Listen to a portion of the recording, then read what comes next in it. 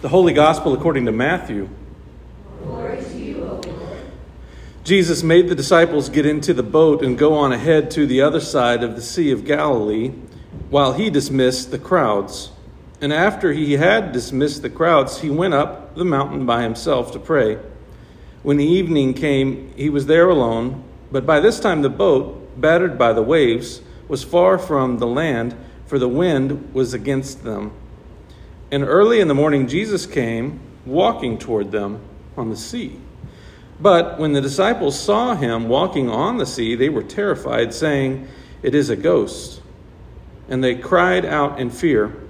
But immediately Jesus spoke to them and said, "Take heart, here I am. Do not be afraid." Peter answered him, "Lord, if it is you, command me to come to you on the water." He said, "Come." So Peter got out of the boat, started walking on the water, and came toward Jesus. But when Peter noticed the strong wind, he became frightened, and beginning to sink, he cried out, "Lord, save me." Jesus immediately reached out his hand and caught him, saying to him, "You of little faith, why did you doubt?" When they got into the boat, the wind ceased, and those in the boat worshipped him, saying, "Truly you are the Son of God." The Gospel of the Lord. Praise to you, O Christ. You can be seated. It's so interesting that the readings that are appointed for today are so stormy, and that we're hearing them the week that school is beginning for many of our young people. I think the storms are an appropriate metaphor for back to school.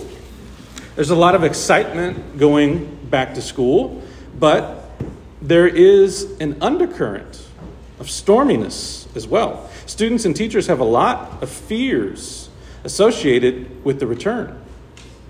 Fears about fitting in, fears of being bullied, fears of being pressured by friends to make a poor choice, fears of having the things you need, fears of knowing where to go, fears of who to eat lunch with. There's naturally a lot of uncertainty and uneasiness attached to the return to school. It's kind of like a storm.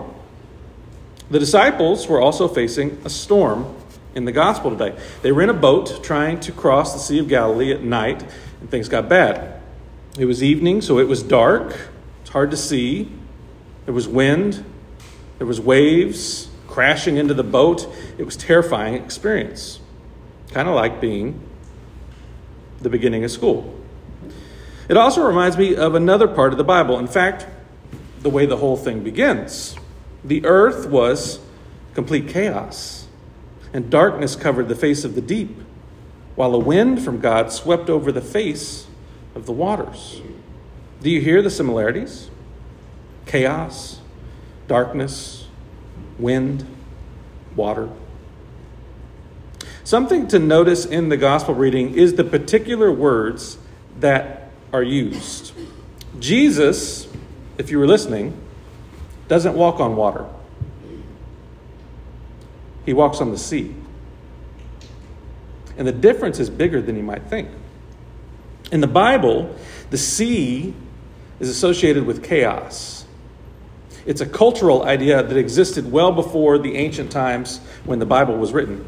You can imagine that without the science and the technology to understand and observe the ocean, it can be a scary place. Who knows how deep it goes or what lives inside of it? It was believed that when you traveled by sea or fished on the sea, you were putting your life in the hands of whatever deity was in control of it, whether Poseidon or Neptune or Tiamat or something else. Your safety at sea was relative to its mood. So you see that for Jesus, to walk on the sea is more than walking on water.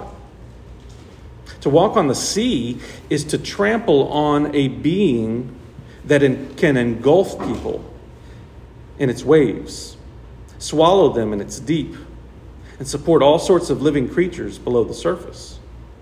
Walking on the sea is different than walking on water.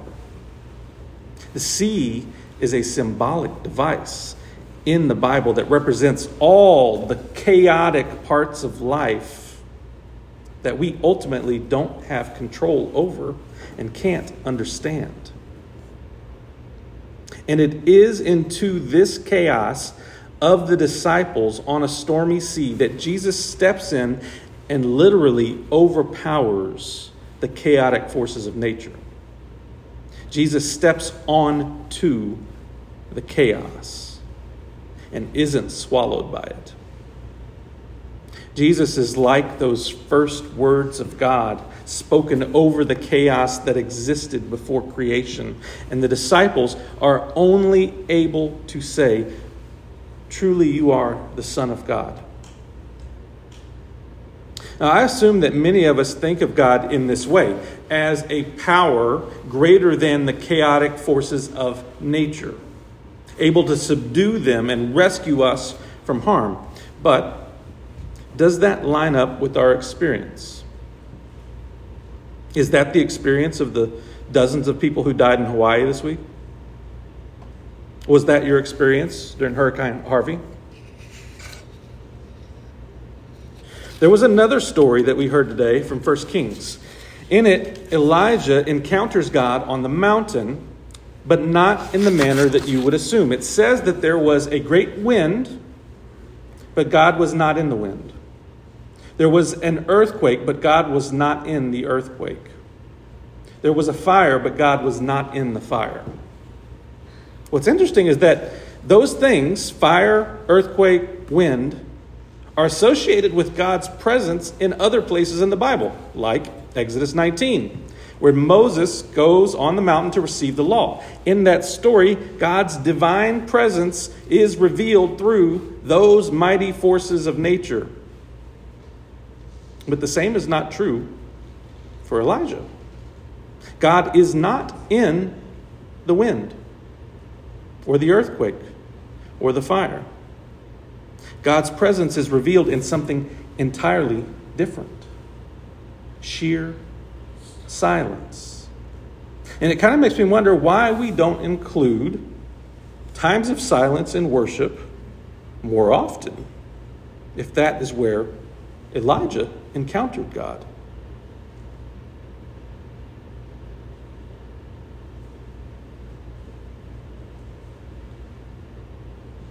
It's kind of strange when you think about it. In the Bible, God's presence is something that causes the forces of nature to quake. Yet God's presence is also in the opposite: silence. It's a paradox. Similar to how Peter had enough faith to walk on the water, but not enough faith to keep from sinking. You will encounter storms in this life. There will always be times when life becomes unpredictable and chaotic. There are times when it feels like the boat will not hold. The waves are too intense, and the end is close at hand.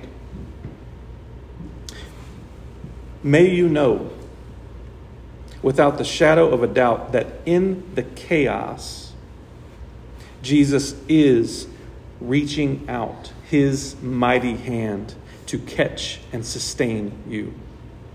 May you know without the shadow of a doubt that no storm in this life can shake the inner calm that comes from trusting Jesus.